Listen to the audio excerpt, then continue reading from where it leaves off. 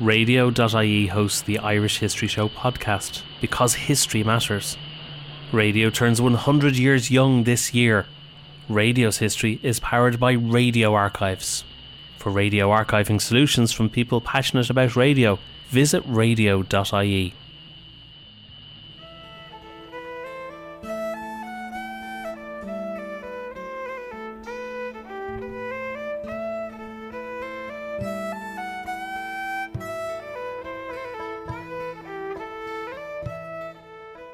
Hello and welcome to the Irish History Show. My name is Cathal Brennan and as always I'm joined by my co-presenter John Dorney from theirishstory.com. Please check out radio.ie for all your radio archiving solutions, and you can visit our website irishhistoryshow.ie for a full archive of all our previous episodes. You can follow us on Twitter @IrishHistoryPod or on Facebook, facebook.com/The Irish History Show. If you get a chance, please take a moment to rate and review the show on Spotify, iTunes, Stitcher, or whichever platform you get your podcasts on. It really helps us. If you hear an episode you like, please share it on your social media. We really do appreciate it, and we're very, very grateful for all the support we get from you, the listeners. We have a fantastic show for you today, and we're very pleased to be joined by two great guests. Dr. Mary McAuliffe is Assistant Professor in Gender Studies in University College Dublin. She has published widely on aspects of Irish women's history, gendered and sexual violence in war, and social, political and public history. Her most recent works include a biography of 1916 veteran Margaret Skinner, and as a consultant and a contributor on the T.G. Cahir documentary Cogar Mná. Liz Gillis is a historian and researcher on RTÉ's History Show. She is the author of such books as Women of the Irish Revolution, Revolution in Dublin, and The Fall of Dublin. You're both very welcome to the show. Liz, I might start with you first. Could you tell us about the organisations for radical separatist women that existed before the First World War? Yeah, and thanks a million for having us on the show. There was a number of organisations for women that were operating and were active for various reasons, and there's a crossover with them. So one, I think that is one of the most important groups is Inine na hÉireann, which was set up by Maud Gonne in 1900. It was a militant Republican organisation based mainly in Dublin. You had the crossover in terms of its membership in their background, so working class women with middle class women, and they had a lot of different interests, but the main one being the independence of Ireland, but women's rights was a huge focus. You also had the suffragette movement with Hannah Sheehy Skeffington. So those two organisations are really, really involved in putting forth the focus of women's rights, the idea of separation for Ireland from Britain. And they were really on the ground pushing forth their ideas, but actually making a difference. An example I'll give you with Inine na hÉireann, they set up schools in the northern inner city of Dublin for boys and girls. Education was really, really important.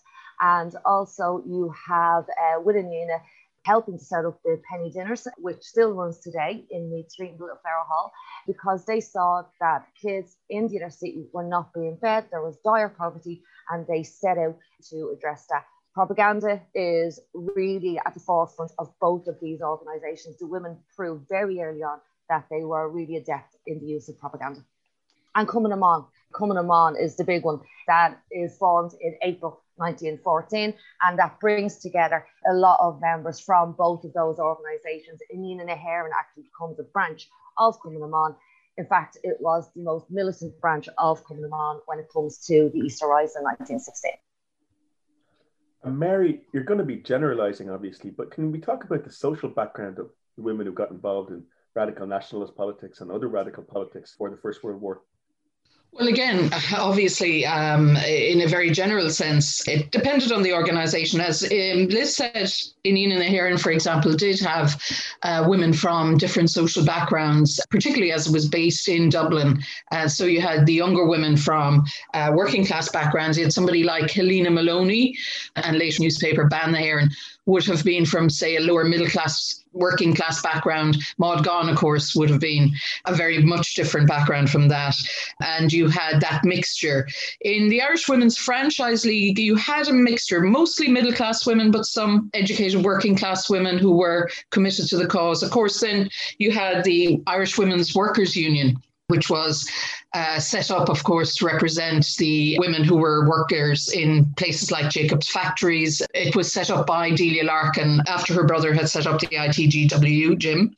But you also had that cross-fertilization that Liz mentioned between all of these organizations. And I think it really comes to fruition when we had the 1913 lockout, where you see women like Countess Markievicz, like Kathleen Lynn and Madeleine French Mullen, all very much from an Anglo-Irish upper class background, working in Liberty Hall with the working class women from the Irish Women's Workers' Union. That isn't to say class politics doesn't play a part. It does, because the representation of women, particularly, campaigns like Access to Third Level Education, were very much from a middle class focus. And we could argue that the campaign for the vote was very much about middle class women. And when it is granted in 1918, it is to middle class women really that have the vote, educated women, women over the age of 30, women with certain property qualifications. But in many ways, these radical politics allowed a sort of fluidity among class relationships that wouldn't generally be allowed in mainstream society just because of the mores and class politics of the day. And particularly if we look at the women's section of the Irish Citizen Army, here you see radical women whose politics take a turn to the left, very much under the influence of James Connolly and his ilk.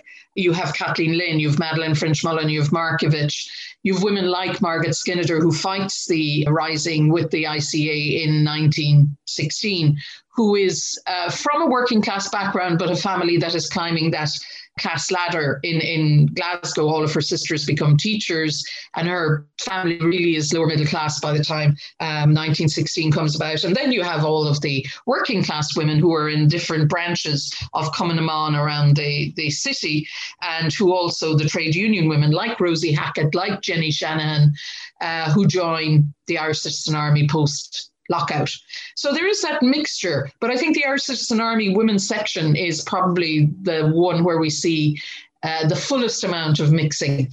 And the other thing I wanted to mention about the organizations for women prior to 1916 is they are very politically aware. And that doesn't mean they collaborate with one another, they cooperate together. For example, a lot of them collaborate together to campaign to have women's suffrage included in the Third Home Rule Bill in 1912, unsuccessfully in 1918, when a lot of the women haven't forgotten that the IPP turned its back on women's suffrage and vote for Sinn Féin. But they also have arguments about what Countess Markievicz called the three great issues of Ireland, at the time, the women's issue, the issue of labour and Irish freedom. Is it suffrage first above all else, or is it get Ireland free first and then we'll deal with women's suffrage? And there's a big discussion once Cumann na mBan is set up with the suffrage women who don't appreciate the Cumann na mBan women in 1914 positioning themselves as auxiliaries of the Irish Volunteers rather than a women's organisation standing on its own. Now, that will change as the years go by and the women become more radical, particularly post-1916. But I think we have to see in the women's groups pre-1916 a political sophistication that's often missed in the history books, women who could have discussions and debates and arguments with one another, but still at the same time collaborate on issues that are of interest across the board. And all of this is sort of a febrile atmosphere of politics, radicalism, ideas of equality that really comes to fruition in that radical promise in the 1916 proclamation of full and equal citizenship. What happens afterwards, of course, is another story. And Liz, there is a difference, though, between nationalist or Republican women who joined the Irish Citizen Army and the ones who were in Cumann na mBan, isn't there?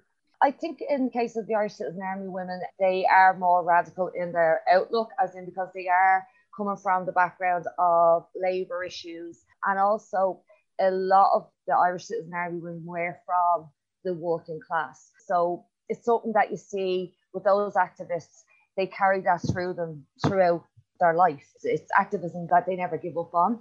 I suppose it would be a little bit like the Irish Volunteers and the Citizen Army, in that you did have a lot more lower middle class women that joined Cumann na mBan. The exception, of course, again, would be the Inine na hÉireann branch, because they had that history of activism with each other from 1900. But in terms of coming together and trying to make a difference on the ground, as well as being Republican activists, the women do come together and, you know, see that as part of their job, their work as well. But probably just a bit more vocal in terms of the Irish Citizen Army women. So, Mary, we might talk about some of the activists who were involved in 1916, and one that you've written about is Margaret Skinnider. Could you tell us about her, please? Yes, Margaret is a very interesting character, and really I'd always known her name, but I came across her really when Liz and I were writing the book 77 Women. We were there, the 77 women of the Easter Rising, who were the 77 women who were arrested and taken to Richmond Barracks. Now, Margaret wasn't among them because, of course, she had been wounded when she was in the garrison at the Royal College of Surgeons. So instead of being marched off to Richmond Barracks after the surrender, she was taken off to St. Vincent's Hospital to recover. And this is where we pick her up, I suppose, in terms of her memoir that she writes in 1917, Doing My Bit for Ireland, which is a very interesting first-hand eyewitness account from a woman who was based in a garrison or in an outpost during 1916, fighting the Rising with Commandant Michael Mallon and Countess Markievicz, second in command, and the Irish Citizen Army outpost at the Royal College of Surgeons. And so how did this Scottish-born woman end up in Dublin in 1916? But of course, she has Irish connections. Her father was from Monaghan. Her mother was first-generation Irish. I think her family originally were from Meath. So she was, as many of the diaspora were in Glasgow at the time, first-generation Irish, and first-generation Irish that were born into a time when Glasgow, not unlike Dublin and other cities in Ireland, particularly among the Catholic population, were being very influenced by cultural nationalism. Margaret is very much an Irish language advocate, joins the Gaelic League at a very young age, as do all of her siblings in her family. She was born in Coatbridge outside of Glasgow initially, and then they moved to Glasgow. But, you know, you have huge Irish populations here. And we know that by 1914, Margaret is a militant suffragette. She's been campaigning for the right to vote with the Women's Social and Political Union. She's a militant nationalist. She is already in training the Fianna branch in Glasgow with some of the men. She joins the Anne Devlin branch of Cumann na mBan in Glasgow in 1915 and becomes one of its leaders. She's also, we know from her memoir, bringing the makings of bomb-making equipment when she visits Dublin, particularly in 1915. And there was always this idea that Margaret came to Dublin in 1915, visited with Countess Markievicz, and she gets radicalised here. That's not the case. If you look at her early life in Glasgow, and of course Glasgow has a huge working class population with its shipbuilding and all of those industries that are on the Clyde. They have, a huge socialist influence, particularly Catholic socialism that Margaret is very connected with. The Women's Social and Political Union, the feminists in Glasgow, are among the most militant and the most radical in the country, in the United Kingdom at that time. Indeed, they try to bomb the water supply that comes into Glasgow at one stage. I didn't find out if Margaret was involved in that, but I wouldn't be at all surprised if she was, because it happened around the time she was in the organisation. So that militancy is already there with her, and that militant nationalism is already there with her, because many of the people like Markievicz, like Pearse, like Connolly particularly, and Nora Connolly becomes her best friend once they meet for life, visit Glasgow and meet with these organisations, and they give talks there. So when she comes to Dublin in 1915, she's already a fully formed militant nationalist and feminist. And so she's trusted by the leadership, and she goes back to Glasgow after her visit. She's a teacher at this stage, back to school for the school term, knowing that she needs to come back to Dublin in 1916 at Easter time, because something is going to happen. She mightn't know the details, but she knows something is going to happen. And she does return, fights in the Rising, is one of the few women who actually is a militant. She had very interesting in terms of her femininity and masculinity and her ideas around that. When she was being a woman who was taking messages from the Royal College of Surgeons to the GPO, she dressed in her dress. But when she went up onto the roof, and she was a good shot because she trained in a rifle club in Glasgow, she changed into the male uniform Countess Markievicz had made for her. And she talks about that in order to be a soldier for Ireland, she had to look like and dress like a soldier. And she insisted on leading an attack on a sniper nest that were pinning down the garrison in the Royal College of Surgeons. Mallon tried to stop her. She quotes the proclamation at him, and she said, "Women are now on an equality with men, according to the proclamation." And she's wounded during that. And that is her in 1916. She then goes on to join the Republican Women's Tour in America, gives loads of speeches all around the place. Obviously, she recovers from the wounds, comes back, fights in the War of Independence, is anti-treaty in the Civil War. And like Liz says, like many of the women who are radicalized early, when they are late teens, early 20s, spends the rest of her life as an activist. She's a teacher, as I said, and gets a job as a teacher, joins the INTO and commits herself to that activism for the rest of her life, ending up being the president of the INTO in 1956 and the chairperson of the women's section, the ICTU, the first women's section in the ITGW in order to deal with women's workers' issues. So like so many of these radical women, she radicalized early, and it became her life's work then for I think the three great causes again: women workers, women's rights, and the rights of Ireland. And she also was a brilliant teacher, apparently, and lots of her students talk very fondly about her. I've met a few women who were taught by her and said she was a brilliant teacher as well. And Liz, famously after the Rising of 1916, the 16 leaders were executed and a number imprisoned. Can you talk about how women were punished for their role in the Rising? Well, you had 77 women arrested and imprisoned after the Rising. And there was a shock at this, because if you look at Four Courts garrison, the women were actually prepared to leave on the Saturday. You have the case in the GPO and in a number of garrisons where the women were told to leave once they knew the surrender was coming. But the priest had liaised with the British officer in charge and said, look, it's too dangerous for the women to go out. Let them stay overnight in the courts, and then the following morning they will be able to go home. The following morning arrived, and a lorry arrived, and the women were taken from that garrison and brought up to Richmond Barracks. Where you have the exception is the Yanina women. Again, I'm always going back to the Yanina women who are in the Marrowbone Lane distillery attached to the South Dublin Union garrison led by Amy Cant. And the men there told them to leave, and they just simply refused, because, as Rose McNamara says, they had shared the fate with the men of that week, so they weren't going to abandon them now. And a thing about the women, a very important aspect of the role of women being involved in 1916 was keeping up the spirits and morale of the men.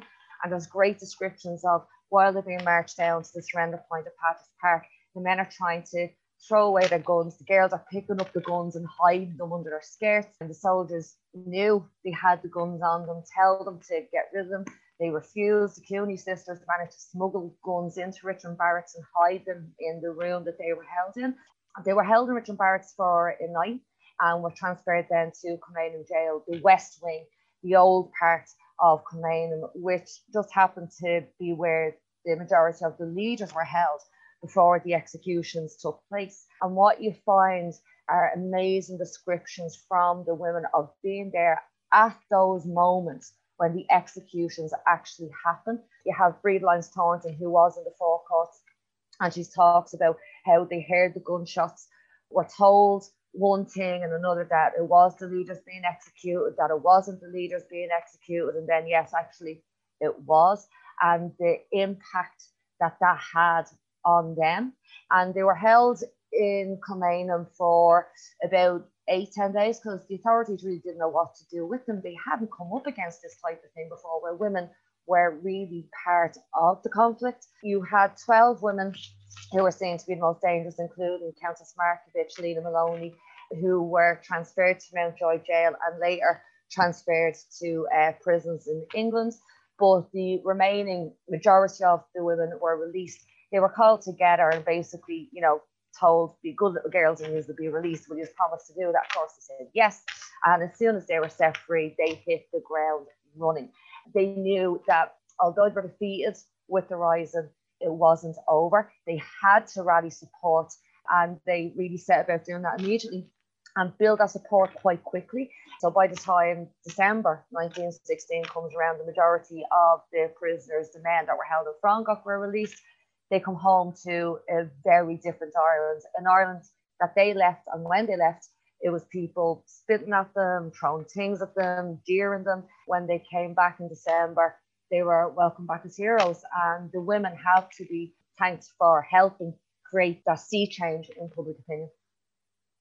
Now, Mary, one group that's mentioned quite a lot when you're reading about people's experiences in 1916 are the separation women.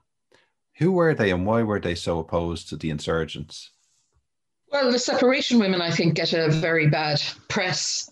Maybe some of it justified, but the vast majority is just, taking a broad brush to a wide segment of people.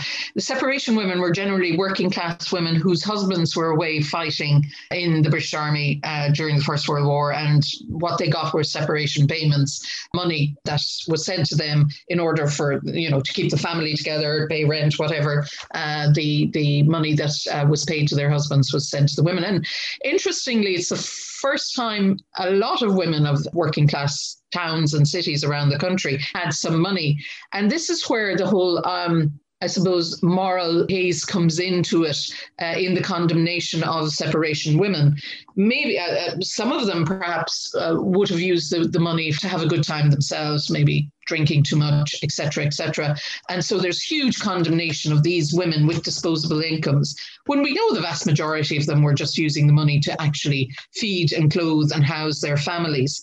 It was also presumed that the majority of these women, and again, this would be more than likely true, would have been more supportive of the war effort. Obviously, their family members were away fighting in the war, so they would have seen the Rising as a stab in the back of their fathers, their brothers, their sons, and therefore would have been very angry at the rebels in Dublin. Also, many of them were living in tenements in inner city Dublin, which were destroyed by or damaged by the violence that broke out in 1916, and also quite a number of civilians from the communities around the different outposts, particularly Henry Street, Moore Street, and all that area around North Inner City Dublin, were killed. So the majority of people killed in 1916 were civilians, and we can't get away from that, including children.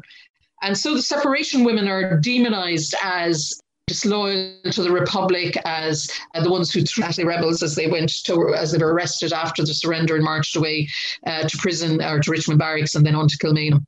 But I think we have to dig deeper into the whole concept of separation woman as supportive of the Union, as hateful towards the rebels.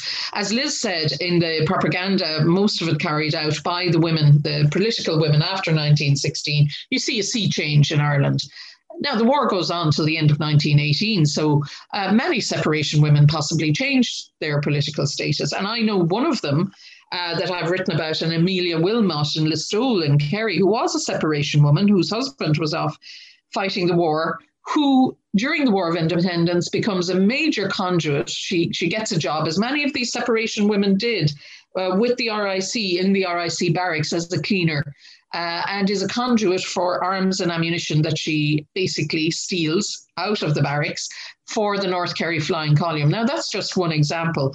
But I think what it does is put a dent in our idea that all these separation women were bad, mad, and dangerous to know in many ways, as they were coloured by many others, including women in Cumann who despise them in many ways. And some of them then I think after 1916, commit their politics to the cause of the Republic, despite the fact that their family members may still be on the Western Front at this stage. So I think we need to look and take a more nuanced view of who and what the separation women were at this stage, and not just dismiss them as those who were the enemy. And Liz, in 1916, it's not the whole story, but as Mary's been talking about, there was people jeering the rebels as they were being marched away. You mentioned as well, throwing things at them, including the women, the so-called separation women. But in 1918, by contrast, the Republicans of Sinn Féin win a massive majority. And it seems to me anyway that the activism leading up to that, things like the conscription crisis, and also people working against the Spanish flu, incidentally, and the role of women played a big part in that. Would you agree with me? Would you go along with that? Yeah, I would, John. And 1918 is a turning point for so many people, and it politicizes a lot of people. It politicizes a lot of people that may not have had any interest in national politics. When we look at the women, the anti-conscription campaign is huge. And you see this very early on where the British government decides, the war didn't look like it was ending. They needed men for the army. Irishmen hadn't been conscripted. They hadn't introduced it in 1916 when they introduced it across the UK. And they decided, well, we'll conscript in Ireland. And the response from everyone was huge and a very loud, resounding no. And in the national campaign, you literally have men, women, children from all walks of life taking part in that national campaign. You've got the pledge. You have the labour movement, the general strike, which was hugely, hugely successful. And all of that activism, it does flick a switch in people's minds. But whereas the women were really involved in that, and in terms of Cumann na mBan and the trade union movement and so on, the women themselves realised that in this campaign, they actually hold some power. And they realised that they should have their own event. And that happens on the 9th of June, 1918. It's called Lá na mBan, where basically the women of Ireland signed their own pledge. And it differed from the national pledge that the women realised if the men were conscripted into the British Army, then women would have to fulfil or fill their place in the workforce. So they basically said, if you try and conscript any man, we won't take their place in the workforce. So saying to the government, you'll get your army, but your country will literally come to a standstill. And what you have, there's great newspaper reports, 2/3 of the women of Ireland signed this pledge. There were certificates issued. It took place in City Hall in Dublin. You have 40,000 women in Dublin signing the pledge or taking the pledge there.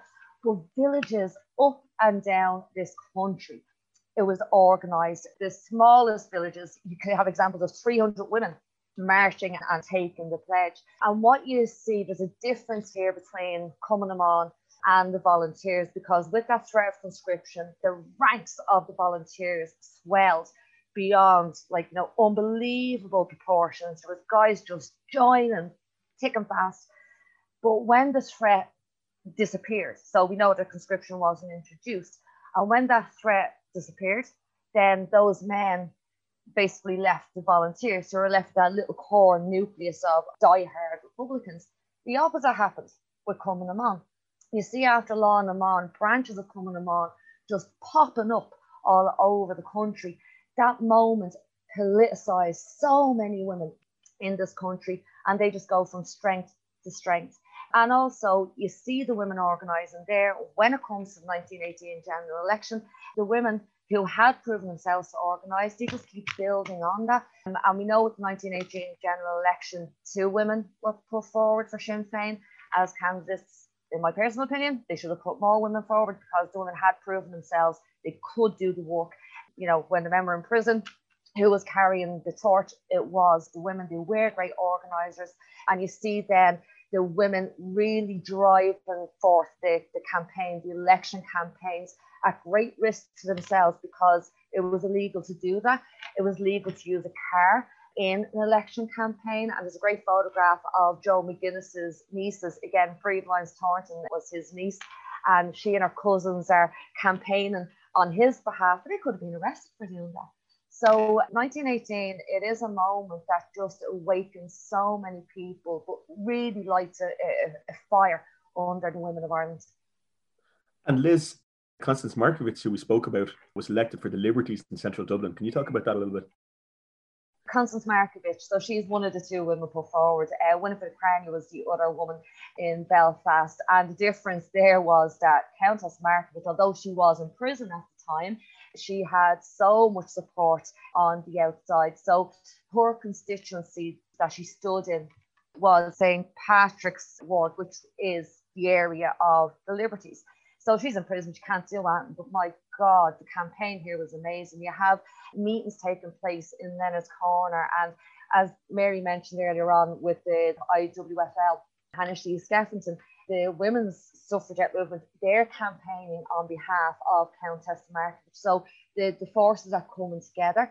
I found a great article or a little sort of poster in one of the newspapers of the time for this big election march that took place in and around the Liberties, starting at, I think it was Blackpits, making its way to Cork Street, making its way to Allingham Buildings. And Allingham Buildings is, it's long gone now, but it's just at the top of my road. So you can imagine they were meeting at this point at 3 o'clock, moving at 3:30, moving on at 4 o'clock. And our election office was actually in Thomas Street.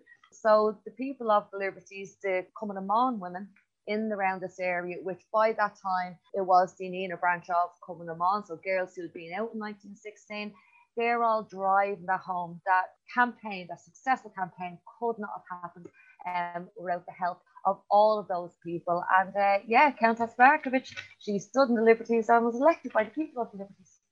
And first female MP in Westminster, and first female minister in Europe, I believe. Yeah, exactly. And like all of our comrades that were elected in 1918, she didn't really enjoy the victory, not at that moment, because they were all in prison.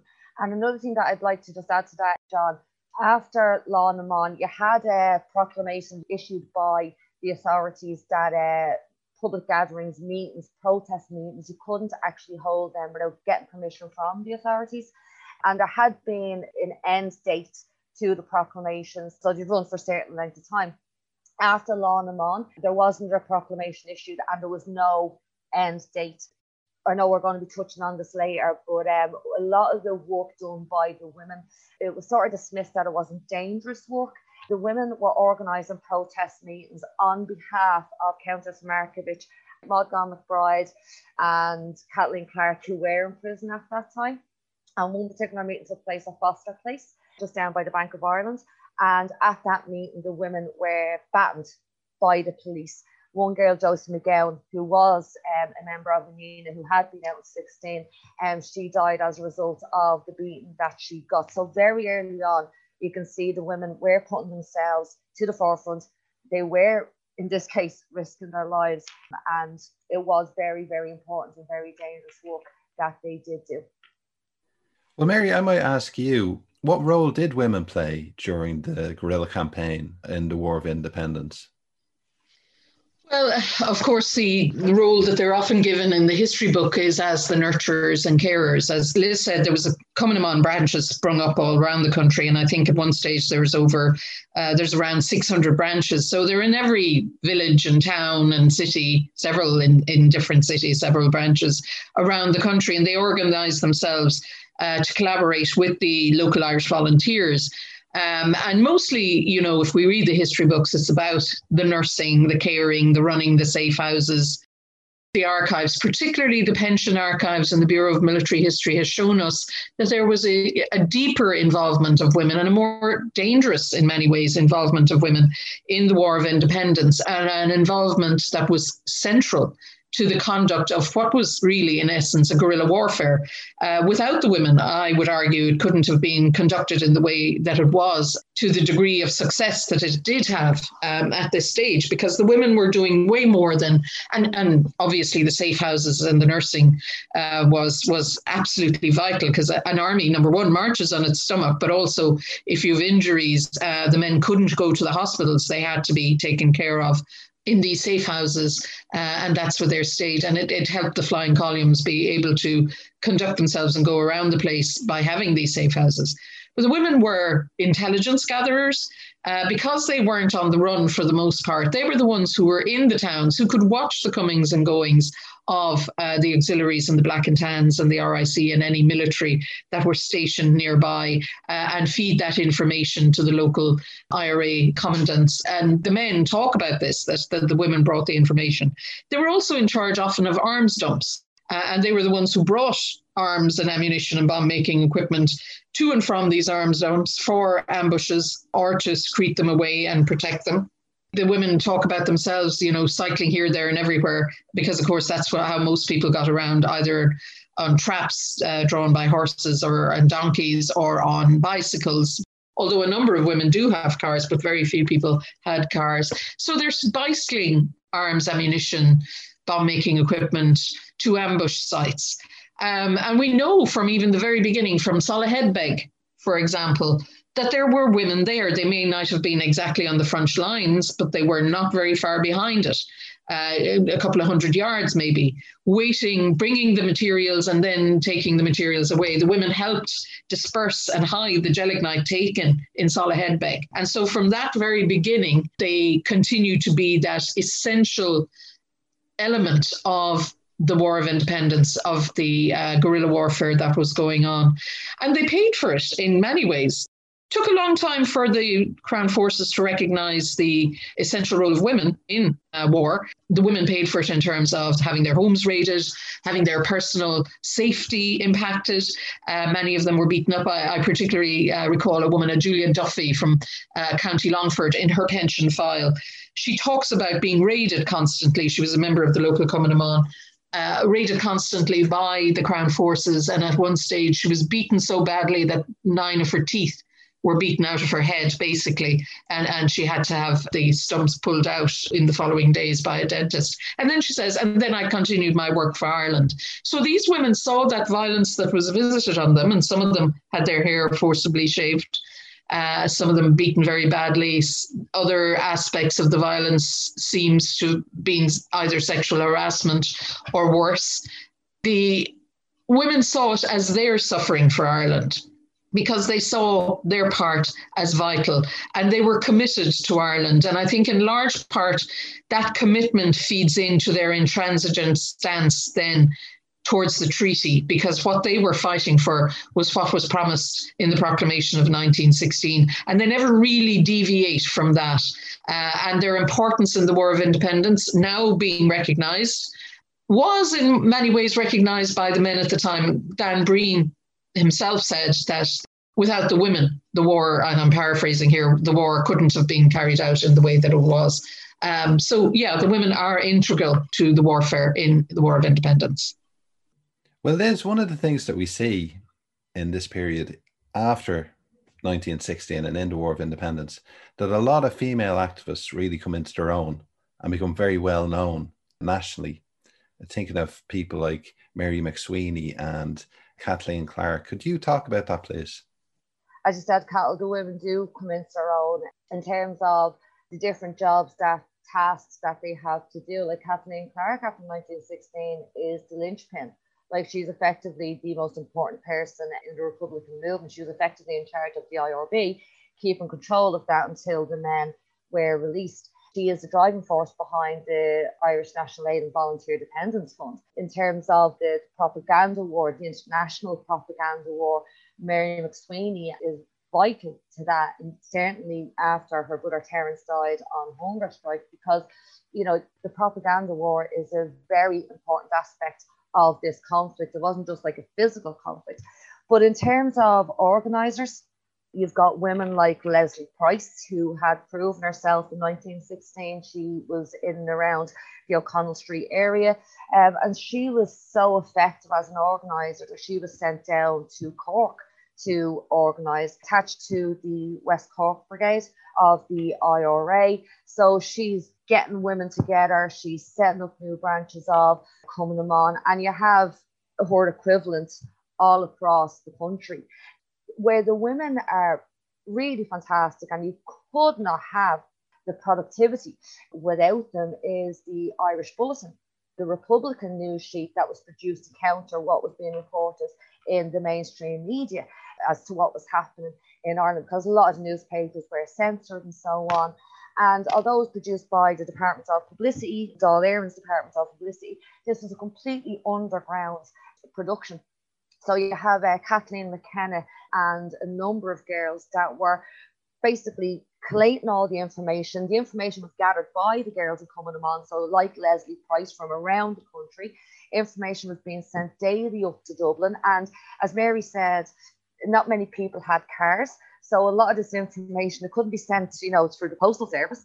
So it had to be really delivered by hand. So you have, you know, great images of these girls cycling from village to village, passing on this information. A lot of that work has to be done at night. In certain areas, curfew was introduced. So you've got girls on their own in potentially very dangerous situations. One girl described seeing a patrol of military or auxiliaries, and she basically throws herself into a ditch because she doesn't want to be seen by them, or worse. So this information is sent up to Dublin. It's collated by these girls. It's printed by these girls. And they're moving around Dublin because the authorities are literally on their tail all the time. One particular office that they had on Mulder Street, the auxiliaries happened to be in the room below.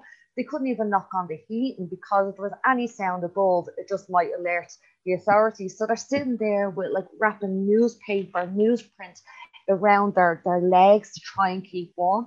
But you look at the production of the Irish Bulletin, and they've printed them. They've released them in book form now.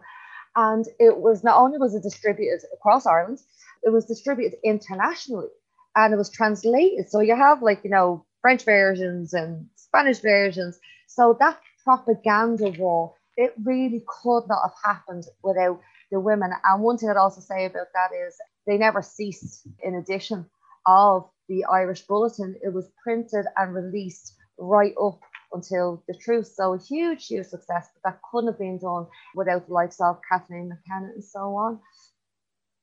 And in fairness, this is a question for both of you. We mentioned violence against Republican women activists, but there's also violence against women by Republicans in the period, isn't there? I suppose a lot of research is being done at the present into violence against women during this period, and specifically gendered violence. And we've mentioned the fact that, with the raids on communal homes, women really are on the front line during the War of Independence. And you have that violence coming into their kitchens and their homes when you consider there were upwards of, 50,000 raids in 1920 on homes and communities. But we also have targeted violence against women by the IRA. For example, during the War of Independence, forcible haircutting is used as a weapon of war. And this is for women who are considered to be company keeping. And that would be any woman or young girl, usually, they'd be late teens and into their 20s, who was suspected of, stepping out with a soldier or a member of the RIC. Or anyone, or even that she was interested in doing this, or she was caught writing letters, because oftentimes post offices were raided and the letters obviously read. And so their homes would be raided late at night by gangs of men, masked, many times armed. The girls would be iced in the house or brought outside, and they would be roughed up and their hair would be shaved off. There's one particularly famous case in Tuam in County Galway, Bridget Keegan. And there's descriptions of it in the newspapers, all the newspapers. And I think this is a very interesting point, that people did know this was happening because the newspapers report this over and over again, weekly, monthly, national newspapers and local newspapers. So people are reading about these attacks, and the girls are being named, which of course is a double shaming of them and what they were doing. What the men say to Bridget Keegan is, we'll teach you how to be an Irish woman, a proper Irish woman. And this is very interesting because, of course, these men will become the political and industrial and economic masters of the new Irish Free State, in which women will really have a secondary position. And when the construct of what it means to be a proper Irish woman is particularly narrow and focused, and these women who were seen as, I suppose they're considered in the same way as separation women, as inadequate in their loyalty to Ireland and to the cause of the Republic, as a danger to the Republic, because it was suspected some of them might be passing on information. And the other group of women who were often attacked by the IRA were barrack servants, RIC barrack servants. It's part of the RIC boycott. Because, of course, if you don't have the women coming in and cleaning and cooking, and oftentimes they were cooking for the men who were in the garrison, that means the RIC have to spend their time doing that and less time policing. But also it is about basically making life in RIC barracks as difficult as possible. And this is very much, targeting working class women who possibly are the only ones bringing in a steady income into their families and making them give up these jobs. And they get sent horrific threatening letters, saying they'll be killed or they'll be attacked. Some of them, gunshots are fired into their houses. Others are attacked and have their hair shaved off. And then on the other side, you do have Cumann na mBan women attacked by the Crown forces. There are also incidences of rape and sexual assault. And we get incidences and reports of, for example, Cumann na mBan women being arrested and taken into jails and being searched by women searchers, strip searched and searched by the lady searchers. But there would often be a man in the room while this is happening. Also, one or two women have reported in the bulletin, for example, that Liz mentioned, that they were suspicious that the woman searching them was actually a man dressed as a woman. And again, you see the mistreatment of women. So there's a real targeted gendered violence against women that was known about, that was reported. It was reported in the bulletin. It was reported in national and mainstream newspapers. And it's something that really is now being written back into the history books. Just like to add to that the women of Cumann na mBan were also at risk from the IRA, because the IRA didn't necessarily know what the women were doing. An example I'll give you would be Bríd Ó Micheál, who, like Leslie Price, was an organiser for Cumann na mBan. So she's cycling around everywhere and, helping to organise branches of Cumann na mBan. But there was a female spy who, unfortunately for Bríd, the IRA thought was poor. And she had arranged to meet the local IRA in Kildare. And luckily for her, she met a friend, volunteer Sean Fitzpatrick, who basically alerted her not to go, don't turn up to the meeting because they're planning an ambush, they're planning to kill you, because they thought that she was the spy. Somehow she managed to make contact with them and had to prove to them that she was not the spy, but only for she met Sean Fitzpatrick, she would have been killed by her own. So there was that risk as well to the women. Now, Mary, we might move on to the Anglo-Irish Treaty and the reaction of Cumann na mBan to the treaty. I'd say every school child in the country who studied Cumann na mBan knows Cumann na mBan, or says Cumann na mBan was anti-treaty. And for the large extent, this was true, although obviously when we dig down into it, it is a bit more complicated than that. But the executive and the leadership of Cumann na mBan were, for the most part, anti-treaty. And they are the first organisation to have a convention to consider the treaty, and they vote against it. In the debates, in the reports in the newspapers of the debates, we see the arguments being put forward. And the main sticking point for the women was the oath of allegiance, because they, as Margaret Skinner says in her contribution, she would not consider any man who took an oath of allegiance to a foreign power or a foreign monarchy a real Irish man. And they make that argument that what they were fighting for was the Republic proclaimed in 1916, and that what the treaty was going to deliver was certainly not that Republic. And you can see that in the Dáil debates as well, where the 6 women TDs all take an anti-treaty stance. Now, they've made their points prior to the Convention of Cumann na mBan, and that may have had some influence. But for the most part, the women actually were very stalwart in their political opinion themselves. And at the convention, it is the anti-treaty stance is passed. Now, that doesn't mean there weren't Cumann na mBan and very senior Cumann na mBan women who were pro-treaty. We have somebody like Jenny Wise Power, a long-time member, a founder member of Cumann na mBan, a woman who's been in political activism and women's activism since her membership as a young woman of the Ladies' Land League. Had been through, the whole Parnell era, was a Parnellite, had been in many of the organizations we mentioned at the top of the show, and was a very respected and senior member of Cumann na mBan. Women like Min Ryan, who was married to Richard Mulcahy, took a pro-treaty stance, and those women leave Cumann na mBan and they set up a separate organization of women who are supportive of the Free State and of the treaty, called Cumann na Saoirse. So as we head into civil war, we have 2 organizations of women now, Cumann na mBan and Cumann na Saoirse. But even more complicated is you have Cumann na mBan branches in Cork who continue with the name Cumann na mBan, but actually are pro-treaty. I suppose the Collins effect and the fact that the women there decided that they took the argument, which the Cumann na Saoirse women had argued as well, that this was a stepping stone to freedom. That getting this amount from the British at this stage meant that a full republic would inevitably come down the line. And that was their argument. So the Cumann na Saoirse women campaigned with the Irish Free State and with the government in the election to consider the treaty, and obviously then are on the women's winning side. One very interesting facet of this is that the women had been promised that all women over the age of 21 would get the vote once the Irish Republic was set up. And this argument had been going back and forth throughout the period of, since suffrage and the arguments between the nationalist women and the suffragette women and all that sort of thing. And the suffragette women argued that all women over the age of 21 should have the right to vote in that election to consider the treaty. But actually, despite the promise given, and it is written into the 1922 Constitution that women have the same right to vote on an equal basis as men, which is earlier than actually the British women get the right to vote. They didn't expand the female franchise in time for the treaty election. In part, I would think because there was a consideration that most young women who were members of Cumann na mBan would be anti-treaty. And they probably were right in that.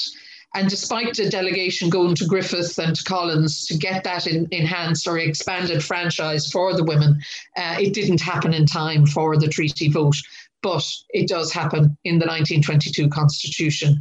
And when we talk about the Civil War as a war brother against brother, and it is, the War of Independence was violent and horrible and awful, but it was a war of them and us.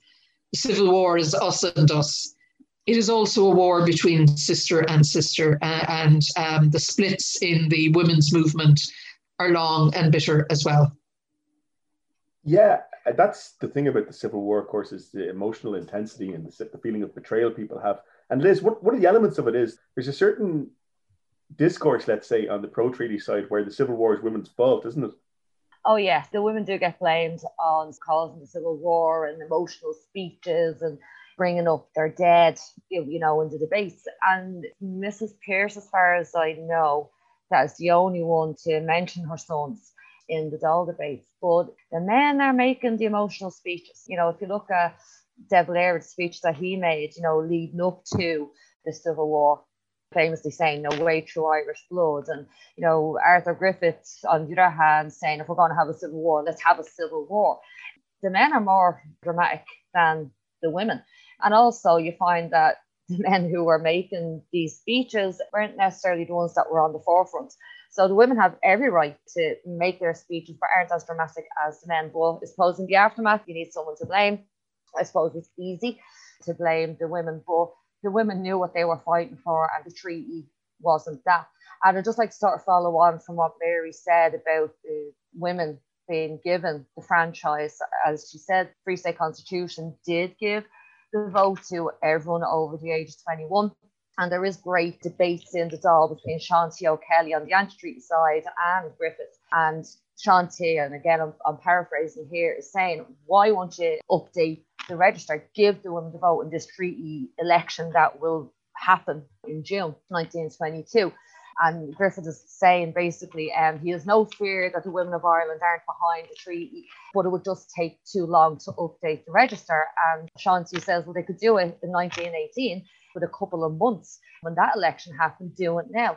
But as Mary had said, the majority of women that rejected the treaty and Cumann na mBan were very young women. They would be those women that would get the vote. So there is every likelihood that the treaty would not have been passed by the public if they had been given that vote in 1922. And they were given the vote in 1923, I think the election that happened there. But that critical moment in 1922, it didn't happen because although Griffith said he trusted the women of Ireland, he really didn't. Well, Mary, we see a repeat of that type of gendered violence you were describing earlier happening during the Civil War, and cases like the Kenmare case down in Kerry. But there was, unfortunately, a continuation of these attacks against women during the Civil War. Yes, I mean, the attacks kind of come in spikes and waves, I suppose, in many ways. During the War of Independence, a lot of the violence Not all of it. In my research, I found that there are attacks on women by both sides in almost every county, but the majority of the violence is in Munster and up the west coast, and some in Dublin. And then from about spring 1922 to late summer, you have a huge spike in the border counties and in Belfast of attacks on women and it's very much from a sectarian basis. You have attacks by the IRA on Protestant women, by Orange men or the B Specials on Catholic women, and it's tit for tat, oftentimes in the same townlands or the same parishes. And you've a number of horrific rapes that happen, as well as this generalized attacks on women, and forcible haircutting is part of that.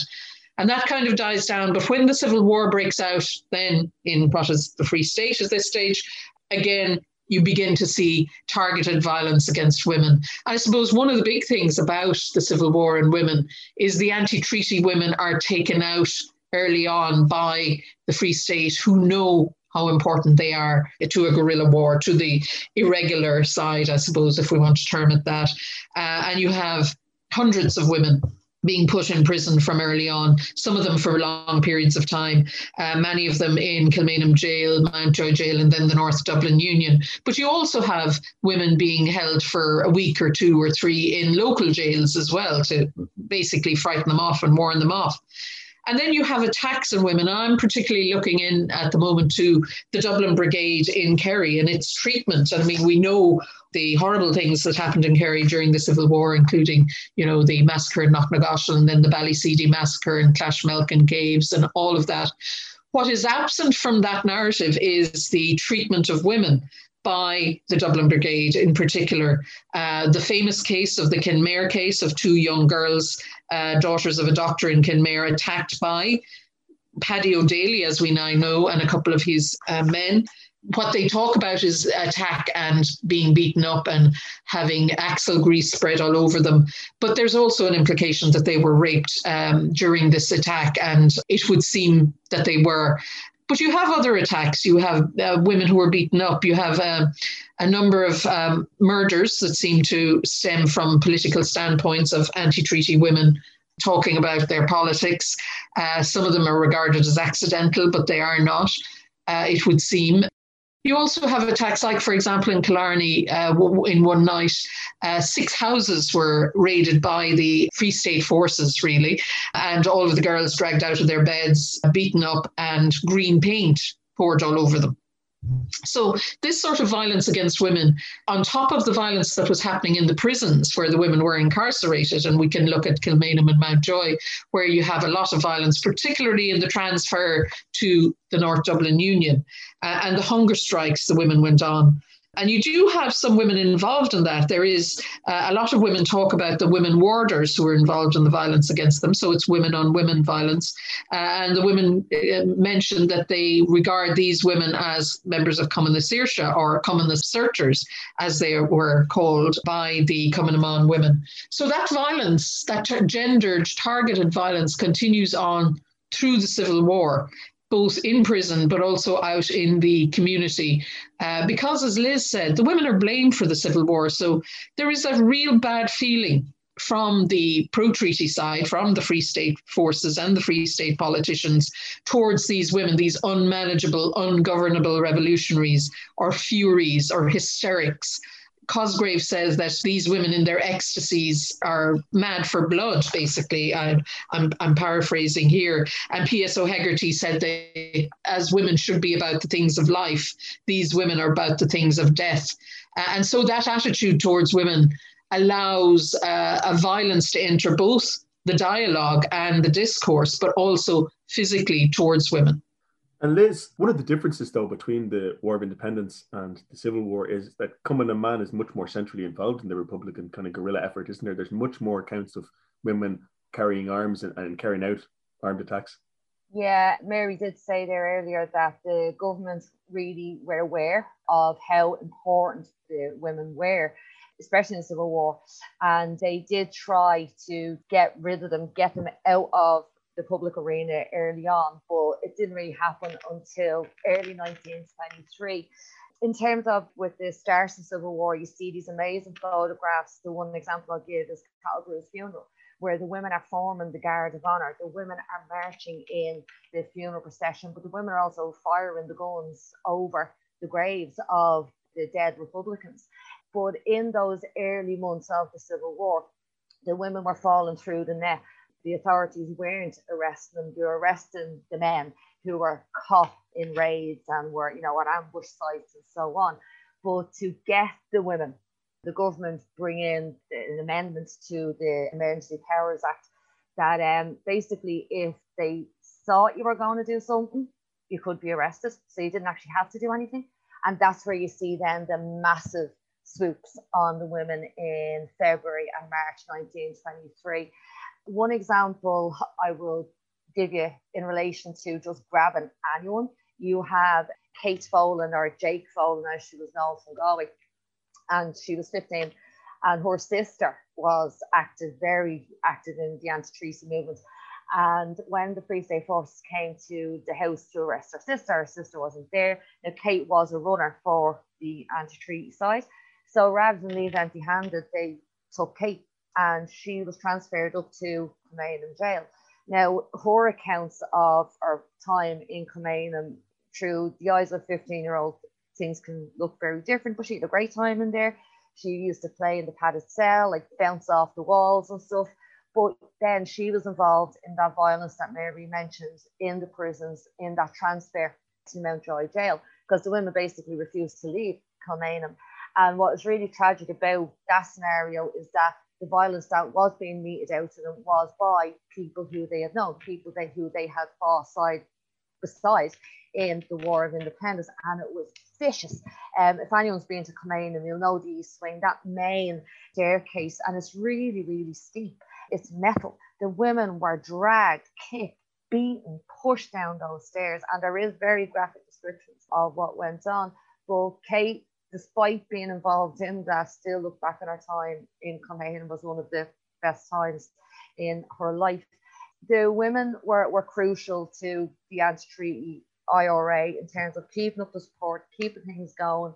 And then another example I'll give you, as in women being there and being very, very active, was Sheila Humphreys. But when the Free State Forces came to arrest Ernie O'Malley, who was staying in her home, there was a shootout, and she herself was involved in that shootout. Her aunt was shot and wounded, and her aunt, her mother, and Sheila were arrested and in prison. So whereas in the War of Independence, the British government were slow on the uptake of how involved the women were, that was not the case with the Free State. They knew exactly how important the women were to carrying on the anti-treaty movement, that support. They wanted to get them out of the way as quickly as possible. It happened in January 1923, and my God, the women paid a price for their support of the anti-treaty movement. And there's just kind of a follow-up question before we move on to the Free State and the post-Civil War period, is that, women activists continued to be very prominent in kind of very hardcore Republican anti-treaty politics afterwards. Like, I'm thinking of Mary McSweeney particularly, was the president of Sinn Féin afterwards for many years. Yeah, you did have the women being carrying on their work, because at the end of the day, what they had signed up for was not realised. They were very disillusioned by what transpired with the formation of the Free State, and felt that maybe, and did feel that the Republican cause was not the agenda. It was not on the agenda anymore. And it turned out the Free State government were quite happy with the 26th county state that they had. And they probably felt that it fell to them to carry on that idea, to carry on that fight, maybe not physically, but certainly to keep it in the minds of the people. And just like they had in 1916, if there was no one there to give voice to that movement except them, well, then they had to do it, and they were quite prepared to do it. So, Mary, what type of state did these female activists in Cumann na mBan inherit in the 1920s after everything that they'd gone through during the War of Independence and the Civil War?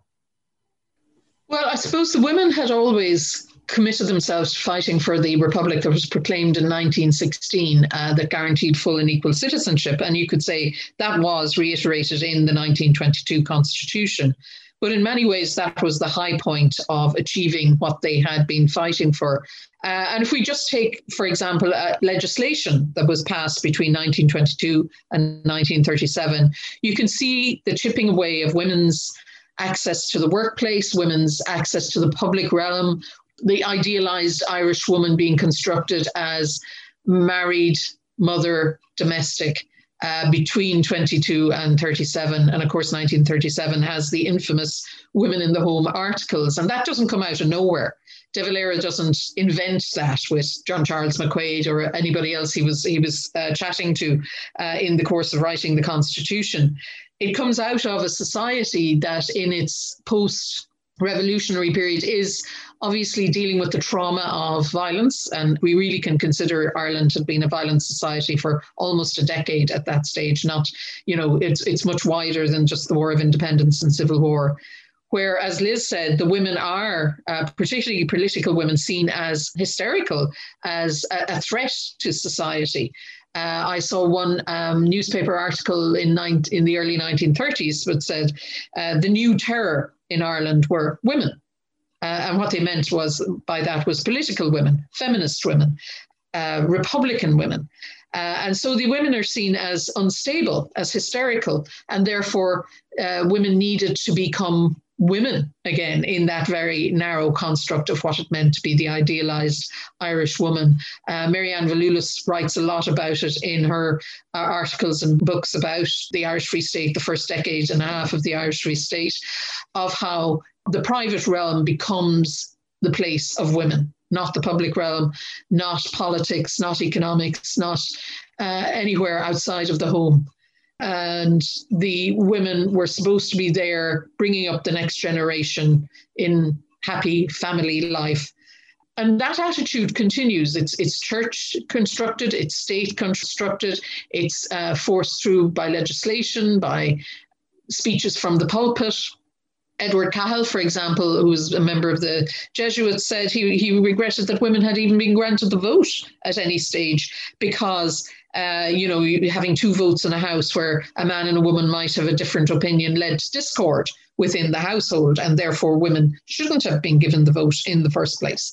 And that is the Irish Free State that they get. And you see women then like Kathleen Clark and Jen Skeffington, all the women we've mentioned, who continue to be activists, Margaret Skinner among them, again and again campaigning against the introduction of, for example, the Juries Acts, which made it impossible for women to serve on juries, the marriage bar, which meant civil and public servant women who had jobs in these areas had to give up on marriage, the Conditions of Employment Act in 1935, which allowed a Minister for Labour to say women couldn't work in certain industries under Section 16. Then controlling their bodies under censorship laws, so access to information on contraceptives or proper sex education, secular sex education is censored. And so basically what you get is a free state that has a particular view of women that is based on Catholic conservative religious thinking and secular conservative thinking that see women as reproductive within marriage only. Obviously, we now know from the reports of the mother and baby homes and the Magdalen laundries and those histories that have come fully into light over the last number of decades that reproduction outside of marriage and women's sex life outside of marriage was punished by institutionalization in large part. And it's also a class issue. It's mostly poor working class women who are controlled and marginalized and institutionalized by the state. And so what the women get is, it was a documentary I was involved in a few years ago, and I think it is very succinct in the title. It was No Country for Women at All. And finally, we're getting towards the end now, but Liz, if women were kind of written out of the picture of the independence struggle in the later 1920s and 30s, do you think that their memory was recovered to some extent during the centenaries of these events? Big time, yeah. Credit has to be given to Mary and the IWHS and local groups and historians for really, really making sure that the women were commemorated. We could do loads more. There was a big difference, obviously, between 1966 and the centenary commemorations in 2016, but the women were put back in the picture. My fear was that after 2016, that role would be just commemorated then and then forgotten about. But that didn't happen because the public got a huge appetite and wants to know more about what the women did. So examples of the commemorations, and again, Mary was a driving force behind this, and I know we had to push for it, was to mark the formation of Cumann na mBan, to get a plaque in Wynn's Hotel to acknowledge that Cumann na mBan was founded in 2014. We had the naming of the Rosie Hackett Bridge after a campaign. In 2018, I co-organised a huge event for Lá na mBan in City Hall, and loads of little events sprang off from that. I know myself from just doing talks, the response from the public is amazing, and they are now being commemorated in events that are being looked at. So if it is the War of Independence, well, what did the women do? Where can we commemorate the women in that? So they're now being seen as a central part of the story, not a separate part of the story. And you've got women being commemorated in various different ways. As I said, like Rosie Hackett Bridge, things are being named after the women. Granted, we could have a lot more things named after the women. We do have Thornton Heights, a housing estate up in what was Michael's estate in Inchicore, just up from Richmond Barracks, named after Breed Lyons Thornton, who was imprisoned in Richmond Barracks and later Kilmainham after 1916. And one that I'm delighted to see, which is happening at the moment, but I would love to see more of it, is a road is being named after Lou Kennedy. And this is on the site of what was Teresa's Gardens, just by Donora Avenue. And Margaret Lou Kennedy was a member of the Anina branch. She was very militant. She was from Donora Avenue, and her name is the new road, Margaret Kennedy Road. She went on to become a senator in the 1930s. My hope would be that if there's any other roads in that complex, that they'd be named after all of the Anina, Naherin, Cumann na mBan women, but one road, it's a start. So the big difference is that the women are not being put back into the box. The people want to know and realise that you couldn't have had the success of the War of Independence. The story of the Irish Revolutionary Movement cannot be told without the women. And there's amazing work being done on the ground, in academia, everywhere. And it is really, really fantastic to see and fantastic to be a part of. And I think the people, the public, have done the women justice. Just to build on what Liz has said, and absolutely agree with her, the decade of centenaries has been so fantastic for the history of the revolutionary women and more broadly on women's history. Real hunger out there for these stories. And it's building on the back of 40 years of women's history that has been happening, from the 1980s onwards. So, there is that long fantastic inheritance that we have of writing women back into the history. But I just want to make mention of something that is happening. Liz mentioned the commemoration of Cumann na mBan we did in 2014. Well, we're now kind of bookending that as we come towards the end of the decade of centenaries, although we still have to go through the Civil War, which will be interesting, where the Women's History Association of Ireland's conference this year, which will be virtual, of course, will be 4 Fridays in March, in which we will be discussing, as part of a broader conference, violence against women, women in the Revolutionary War, and generally women's history in Ireland. And I'd like to promote that to the listeners, that will be happening in March. So look out for that. But the decade of centenaries has been a boon for women's history, for women historians as well, because mostly the women's history is being written by women's historians. And one thing that is good to see is a lot more of the male historians are now writing about women as well, and writing them into that broader, fuller narrative. And that's been the aim all along. And that's been a fantastic part of this decade of centenaries as well. And I'm delighted also that my woman, Margaret Skinner, has a roundabout named after her in Monaghan, and a beautiful commemorative, it's not a statue, it is a kind of a wall, was unveiled recently in her father's old home outside of Monaghan town. And so the women are getting commemorated, not quite enough, but it is happening, and we will continue to commemorate them as we move through this decade and on into the Free State, obviously, as well. Well, thank you very much, Mary and Liz. We really appreciate that. That was a really fantastic discussion. So that was Dr. Mary McAuliffe and Liz Gillis. And if you'd like to listen to this or any previous episodes of the show, you can go to our website, irishhistoryshow.ie. You can follow us on Twitter @IrishHistoryPod or on Facebook, facebook.com/The Irish History Show. And if you get a chance, please rate and review the show on iTunes or Spotify or whichever platform you get your podcasts on.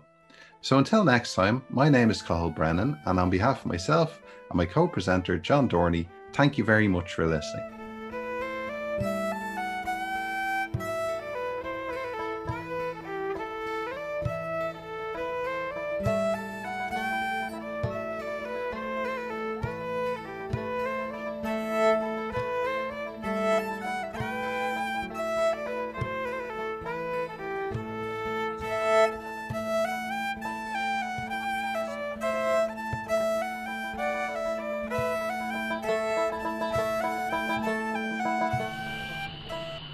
Radio.ie hosts the Irish History Show podcast because history matters.